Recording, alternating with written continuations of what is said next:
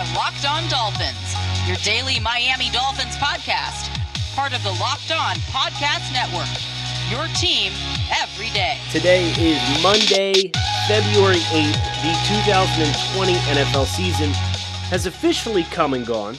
Welcome to Locked On Dolphins.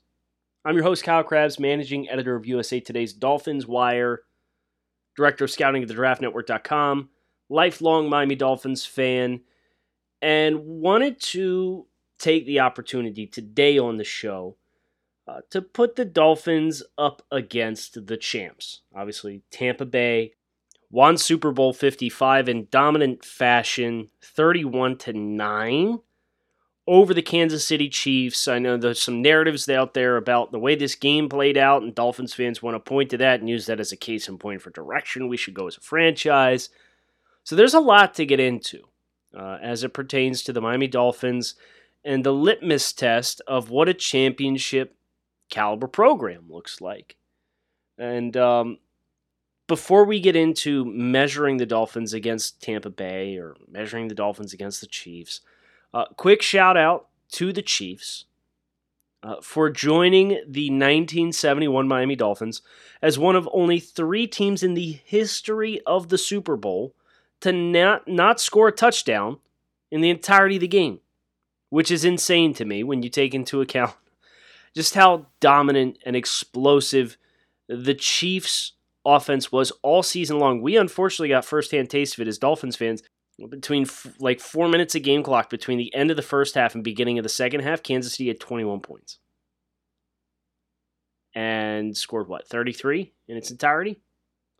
But the bigger storyline, or the biggest storyline coming out of the Super Bowl was Patrick Mahomes looking human against a very, very good Tampa Bay defensive front who heated up pressure on him and was able to effectively make him run for his life. The statistic, which is just absolutely insane, is Tom Brady on his dropbacks in this football game. He traveled a total distance of 37 yards within the pocket on his pass attempts. Patrick Mahomes covered more than 460 yards on dropbacks, not scrambles, not runs, on pass attempts, 460 plus yards versus 37 for Tom Brady. Patrick Mahomes pressured on 52% of his dropbacks. Chiefs, ironically enough, they went 5-man protection, put a lot of pressure on their offensive line on 92% of their snaps in this football game, in which the Buccaneers just continued to tee off on a bunch of backup offensive linemen for the Kansas City Chiefs. So it's a big prevalent thought this morning on Dolphins social media is this is the case for Penei Sewell to be the addition to the Dolphins offensive line with the number 3 pick in the NFL draft. Let's not overthink this. You need a line. Yes, you do need a line. And Penei Sewell is a player who, when you give him a little bit of time to develop and further his techniques, and we need to kind of vet where his level of play is going to be without playing in the 2020 season. There may be some quote-unquote ring rust there. So if the choice is Penei Sewell, I would strongly encourage Dolphins fans, do not get discouraged if the early returns are not what your expectations would be. Because we've seen kind of that split take place with Tua Tagovailoa, right? And there's some who want to completely get off the ride. There's some who would be very good with Tagovailoa as the starter, but also interested in exploring other options. And there's that section of the fan base that is very devout in the corner of Tua Tagovailoa. If the Penei Sewell were to come in and be erratic at first, that's a tough transition to not play college football, to be more. Well, he has plenty of technique to his game, but he wins more as just a pure athlete right now, and being so much of a better athlete than the guys on the other side of the line. Not dissimilar to what the evolution that we saw from Laremy Tunsil was, which Tunsil played in a guard, and then he comes out to tackle, and he's okay, and then he's pretty good, and then he took a big leap in 2018. So That's the case to be made for Penei Sewell as the pick at 3. But I also think there's a conversation to be had about what is the quality of the offensive tackles that would be on the board at 18. And I will guarantee you this. There will be a better offensive tackle prospect on the board with a number 18 pick in this year's draft for the Dolphins than what there was last year when they actually took Austin Jackson. Take that for what you will. Choose to use that however you will. But I guarantee you, based on seeing the quality and the depth of the top 8 tackles in this year's class, and mathematically speaking, ain't no way all of them are going to be gone, there will be a better tackle than Austin Jackson on the board at 18. Penei Sewell amongst them, yes. But you would have to use 3 for Penei Sewell. What else might you be able to get if you chose to parlay that? Or what if you trade back? What if you trade back to Carolina at 8? If Carolina keeps striking out on these quarterbacks. Let's say Deshaun Watson goes to San Francisco. Let's say Carson Wentz goes to Chicago, which we're expecting to be processed here in the next couple of days, or reported, I should say. It can't get processed till the league calendar starts in mid-March. But you go back to 8, and let's say the rumors are true and the whispers are true, and Rashawn Slater is coveted higher on team boards than what Penei Sewell is, because that is a real-life thought amongst a great deal of the insiders, the guys who are connected to the league very, very closely, who have working experience in the league.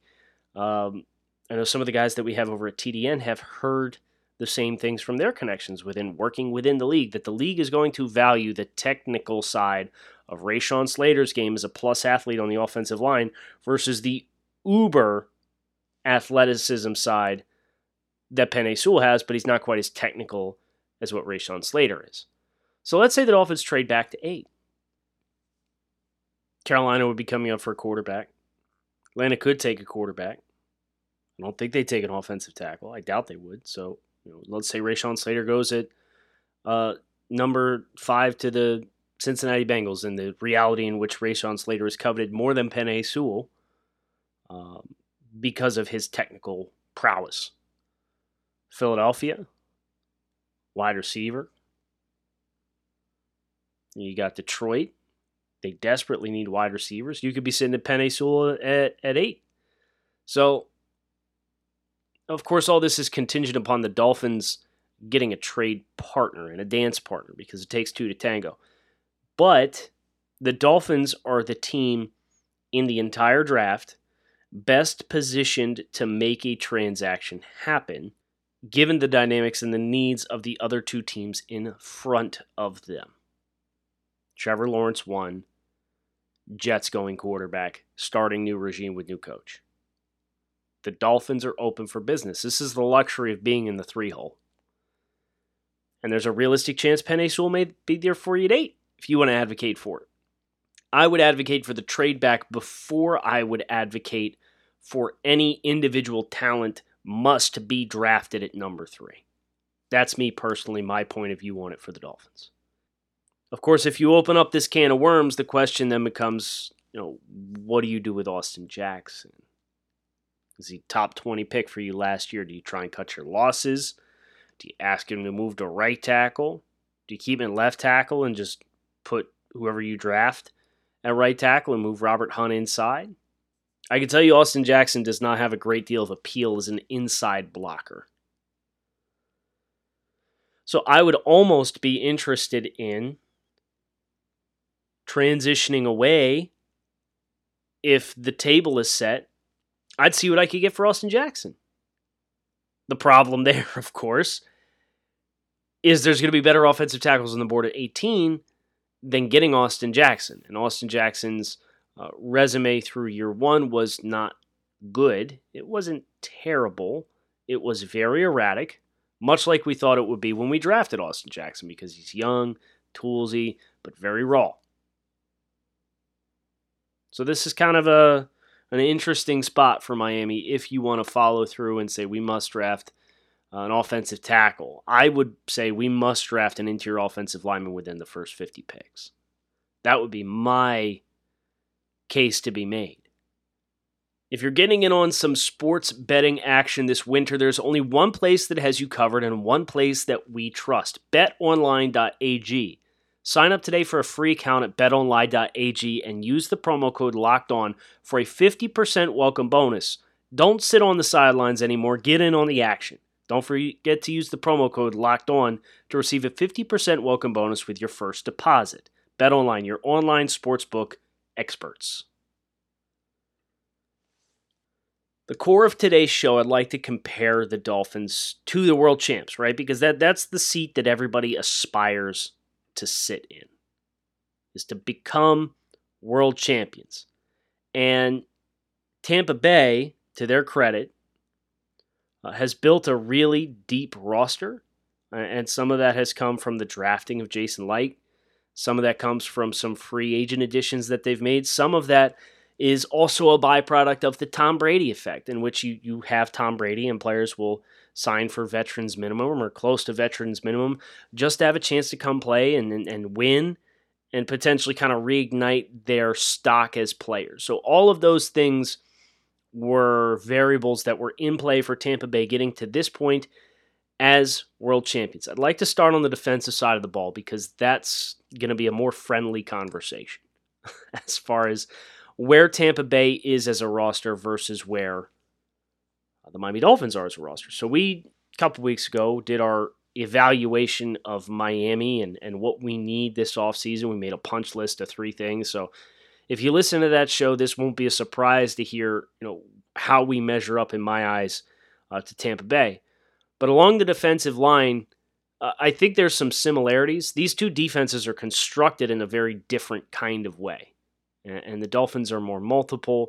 Tampa Bay doesn't have so many of the hybrid players, but the players that they have win in the areas in which they ask them to win, in which you have Ndamukong Suh and Vita Vea on the inside. And Vita Vea coming back was a big addition for Tampa Bay coming in this football game. But they're kind of built from the same model on the interior as what the Dolphins are, of twitchy guys, sturdy guys. I think Raekwon Davis can be a Vita Vea type. I think Christian Wilkins gives you a little bit more pass rush skill than what Ndamukong Suh does at this point in his career, but very stout in the middle up front. The difference between the two sides, in my eyes, is the pass rush group. Tampa Bay has Jason Pierre-Paul and Shaq Barrett as 2 explosive edge rushers who can win their one-on-ones with consistency, and you saw them just torching Kansas City in last night's football game. So, of course, the conversation, the Dolphins need offensive tackle because they can't pass pro, and Kansas City couldn't pass pro, and that's why they lost the game. I do think the Dolphins, should look at this from the other side of the coin and say, we need guys who can win their reps early. Guys who are explosive and athletic enough, but also versatile enough to check boxes for us to play in either odd or even fronts. Because Kyle Van Noy is kind of the ultimate Swiss Army knife for the Dolphins defense with how much he can do in the front 7. But explosiveness off the edge isn't really where he wins. You need designated pass rushers, right? And Jason Pierre-Paul and Shaq Barrett, they got after the quarterback with explosiveness driving up the field. The Dolphins do not have those types, at least not of the stature. Andrew Van Ginkel, more of a rush linebacker, pure rush linebacker. He's got quickness. But who's like the 260-pound guy who can line up in a 2 or a 3-point stance and drive upfield and win on his third step and dip the inside shoulder and claim edges? Emmanuel Ogbah is probably the closest thing we have to a consistent winner off the edge.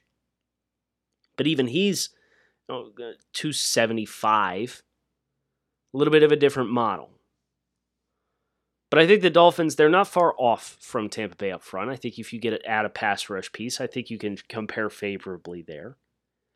You get to the second level of the defense, the linebackers, and that is where Tampa Bay has a big advantage because they have 2 linebackers in Levante David and Devin White who are explosive, they're rangy, they're effective in pass coverage. And then you have the Dolphins who have Jerome Baker, who is rangy, but not the best in pass coverage. And then whoever they had next to him, because of this style of play of this defense, is a bit more of a specialist. But even the pass coverage options that they had in 2020 were not particularly effective. So you either need to go get a unicorn, a guy like a Devin White, which Micah Parsons would be the guy in this year's draft. A Nick Bolton, maybe you want to get him a little later in the draft. If he's there at 35 from Missouri, you can look at him and ask yourself if you want to go that direction. Cam McGrone from Michigan, if you want a little bit more of a developmental guy. But the Dolphins need more on the second level, because what Tampa Bay was able to do in flooding the coverage was they could stay active in congesting the throwing lanes for Patrick Mahomes, but simultaneously you have two explosive, very fast tight ends to work the middle of the field. The linebacking situation in Tampa Bay is significantly better than what the Dolphins can currently offer. But on the back end, I think that we're not far off here either. The difference between the two sides on the defensive secondary is the Dolphins are choosing to pay second contracts to Bobby McCain and Eric Rowe, and even Eric Rowe's on a cheap deal, but Bobby McCain and Xavier Howard and Byron Jones, all these guys are on like premier, expensive second contracts. Versus Tampa Bay, almost all of their contributors in the secondary are guys that have been drafted within the last 3 years as top 100 picks. Antoine Winfield was a second-round pick this year. Sean Murphy-Bunting was a second-round pick 2 years ago. Jamil Dean was a third-round pick 2 years ago. Mike Edwards, safety, third-round pick 2 years ago. Carlton Davis, the other outside corner, second-round pick 3 years ago. They got all these guys on rookie contracts, but the good news is the model is the same. The model is long, explosive, physical corners. The difference is Miami is paying theirs premier money. Tampa invested in the last 3 years to draft all of them in recent years. But the template's the same. So I think if you figure out the B level of your defense and you're comfortable with the economics involved, and if you're not, then you're going to have to reshuffle the deck a little bit if you're the Dolphins. But I think the Dolphins defensively compare fairly well. I think you're 2-3 pieces away from being a championship caliber defense. That's great news for the Miami Dolphins, because how much they invested in experienced players to step into this defense from 2019 to 2020, it means you're on the right track.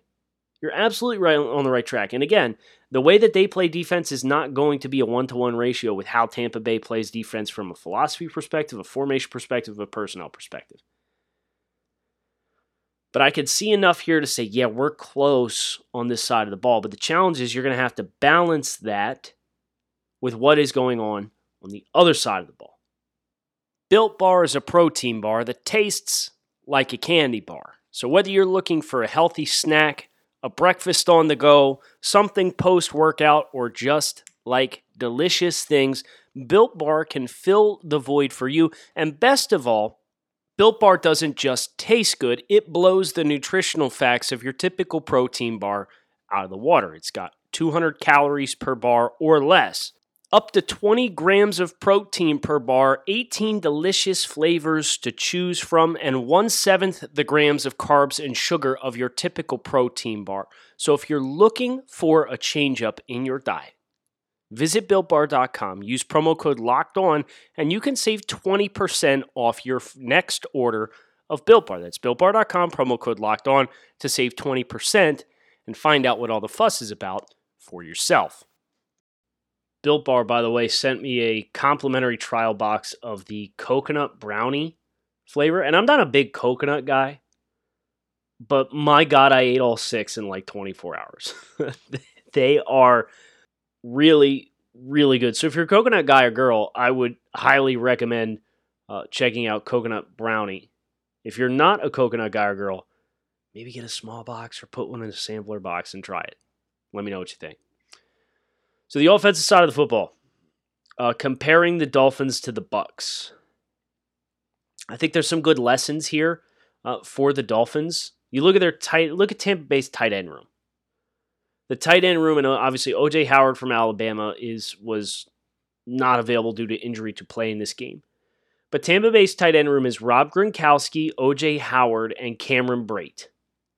Look at the running back room. The running back room for Tampa Bay is Leonard Fournette, Ronald Jones, who was a second-round pick 3 years ago, a third-round pick this year in Keyshawn Vaughn, regardless of whether or not I was overdrafted, neither here nor there, the investment is there, and veteran LaShawn McCoy. There are embarrassment of riches in the skill groups for Tampa Bay. And yes, Leonard Fournette came on one of the Tom Brady effect deals. Kind of a prove it, wants a chance to win. Well, he came and played for next to nothing, and they won, and he was a big contributor. And he's probably going to, revitalize his stock and get a nice payday. But it's a really good embodiment of just like Rob Gronkowski, same thing at tight end. Obviously, Rob Gronkowski does not come out of retirement and play if Tom Brady doesn't go to Tampa Bay. But Tom Brady did go to Tampa Bay, and Rob Gronkowski's there. And, it's a good illustration of, the Dolphins are going to have to open up their palate a little bit when they feel like they're really ready for a Super Bowl window to go beyond just adding young players 26 and under every single offseason. And you got to be willing to roll the dice on a couple of guys to hit big for you, like Rob Gronkowski did down the stretch, like Leonard Fournette did for them in some key moments. But the depth that Tampa Bay has versus what Miami offers at, say, tight end with Gesicki, your first guy's pretty darn good. Durham Smythe, he'd be tight end 4 in Tampa. Adam Shaheen would be tight end 4 in Tampa. You look at the running backs, Myles Gaskin is probably RB3 in Tampa. Matt Breida is probably worse than RB3 in Tampa. Savon Ahmed is definitely RB3, if not RB4 in Tampa. So there's this clear discrepancy with the top-end talent and the depth that Tampa has. That's the mentality that the Dolphins need to approach. And the good news is they didn't really try to add to the offensive side of the ball other than some bare essentials in free agency last year, signing Eric Flowers, signing Tate Karras. And you look at what they did on the defensive side of the ball with adding Shaq Lawson and Emmanuel Ogbah and having drafted Andrew Van Ginkel and really helped, signing Kyle Van Noy, it really helped along the pass rush group. Bringing in Byron Jones. They have some nice depth at corner. I don't think they have enough depth at outside corner. They definitely don't have a nickel right now. Where's Noah Igbenogany going to play? These are questions we got to sort out. But they're on the right track defensively. They've moved the needle in that direction where you can start to see it formulating and say, okay, give me a piece here, a piece there. We're working almost blank slate offensively. Now, I would prioritize the rookie offensive lineman. Austin Jackson, we've already talked a little bit about Penei Sewell. But even up front, Donovan Smith was not a good offensive tackle before Tom Brady got to Tampa Bay. In the second half of the year, Donovan Smith played really good. But they drafted Tristan Wirfs in the first round. They have Ryan Jensen at center. They have Ali Marpet at guard. You take the offensive lines, how many offensive linemen between the 10 starters on both teams do you get to before you get to the best Dolphins player? If we were to rank them all. I'd say Ali Marpet's 1 because he's experienced. I'd say Tristan Wirfs had a good enough year where I'd put him 2. I'd put Ryan Jensen 3. Donovan Smith played 4? So that's the problem, right? And the good news is for the Dolphins, player development is a real thing. Player development is going to take place with some of these Dolphins young players, and some of these players are going to get better. But we cannot assume that all of these players are going to get better, and that is the ultimate challenge, is how do you vet which players get better? You have to start isolating some variables. And as far as isolating some variables on the offensive side of the football, that's why I would be an advocate of bringing in a veteran running back, a veteran wide receiver, and another veteran offensive lineman. You have to get some stability and know what some of these other assets are to be able to further dial in and say, aha, okay, 2022, I need to prioritize this on the offensive side of the ball. Because that's where we're at on the defensive side of the ball, having done the same thing and isolating some variables. But everybody's so young offensive. Like, you could take the Tampa Bay offensive line, and I would probably take the top 4 best starters on Tampa Bay before I would take my first Dolphins starter. You could take the tight end room. I would take 3 tight ends, not including age. I think that's a distinguishment that has to be made. You take the tight end rooms of both teams. And I'd probably take Gesicki second. But I'd have to wait a long time before I get to the second Dolphins tight end. You could take the Dolphins and Tampa Bay running back rooms and smush them together and rank them from best to worst. And I'm getting through 2, if not 3 guys before I get to the first Miami Dolphin. This, by the way, does not even include a wide receiver room in which Mike Evans, Chris Godwin, and Antonio Brown are present. I would take Evans and Godwin over Devontae Parker. I'd take Devontae Parker for, consistency off the field. And for where Antonio Brown is at in his career right now, I'd take Devontae Parker before Brown. But I'd take Brown before I took the next Dolphins receiver. 3 of the top 4 best receivers out of two of these teams combined are Tampa Bay Buccaneers. We didn't even get a quarterback. Of course we're not going to get a quarterback. It's Tom frickin' Brady. So, you look at all this, and those who are super strong advocates of Tua Tagovailoa will point to this and say, well, here's your problem. And yeah, it's definitely part of the problem. The talent on this Dolphins roster is nowhere near a championship caliber. Some of that will be fixed with time and player development. Some of that will be fixed by further additions via the NFL draft / free agency. And some of that can be fixed by the Dolphins opening their palette and bringing in more kinds of players into the fray as they feel they are closer to a championship window. But it's going to require all of those things to build a championship caliber unit on the offensive side of the ball. Patience is required.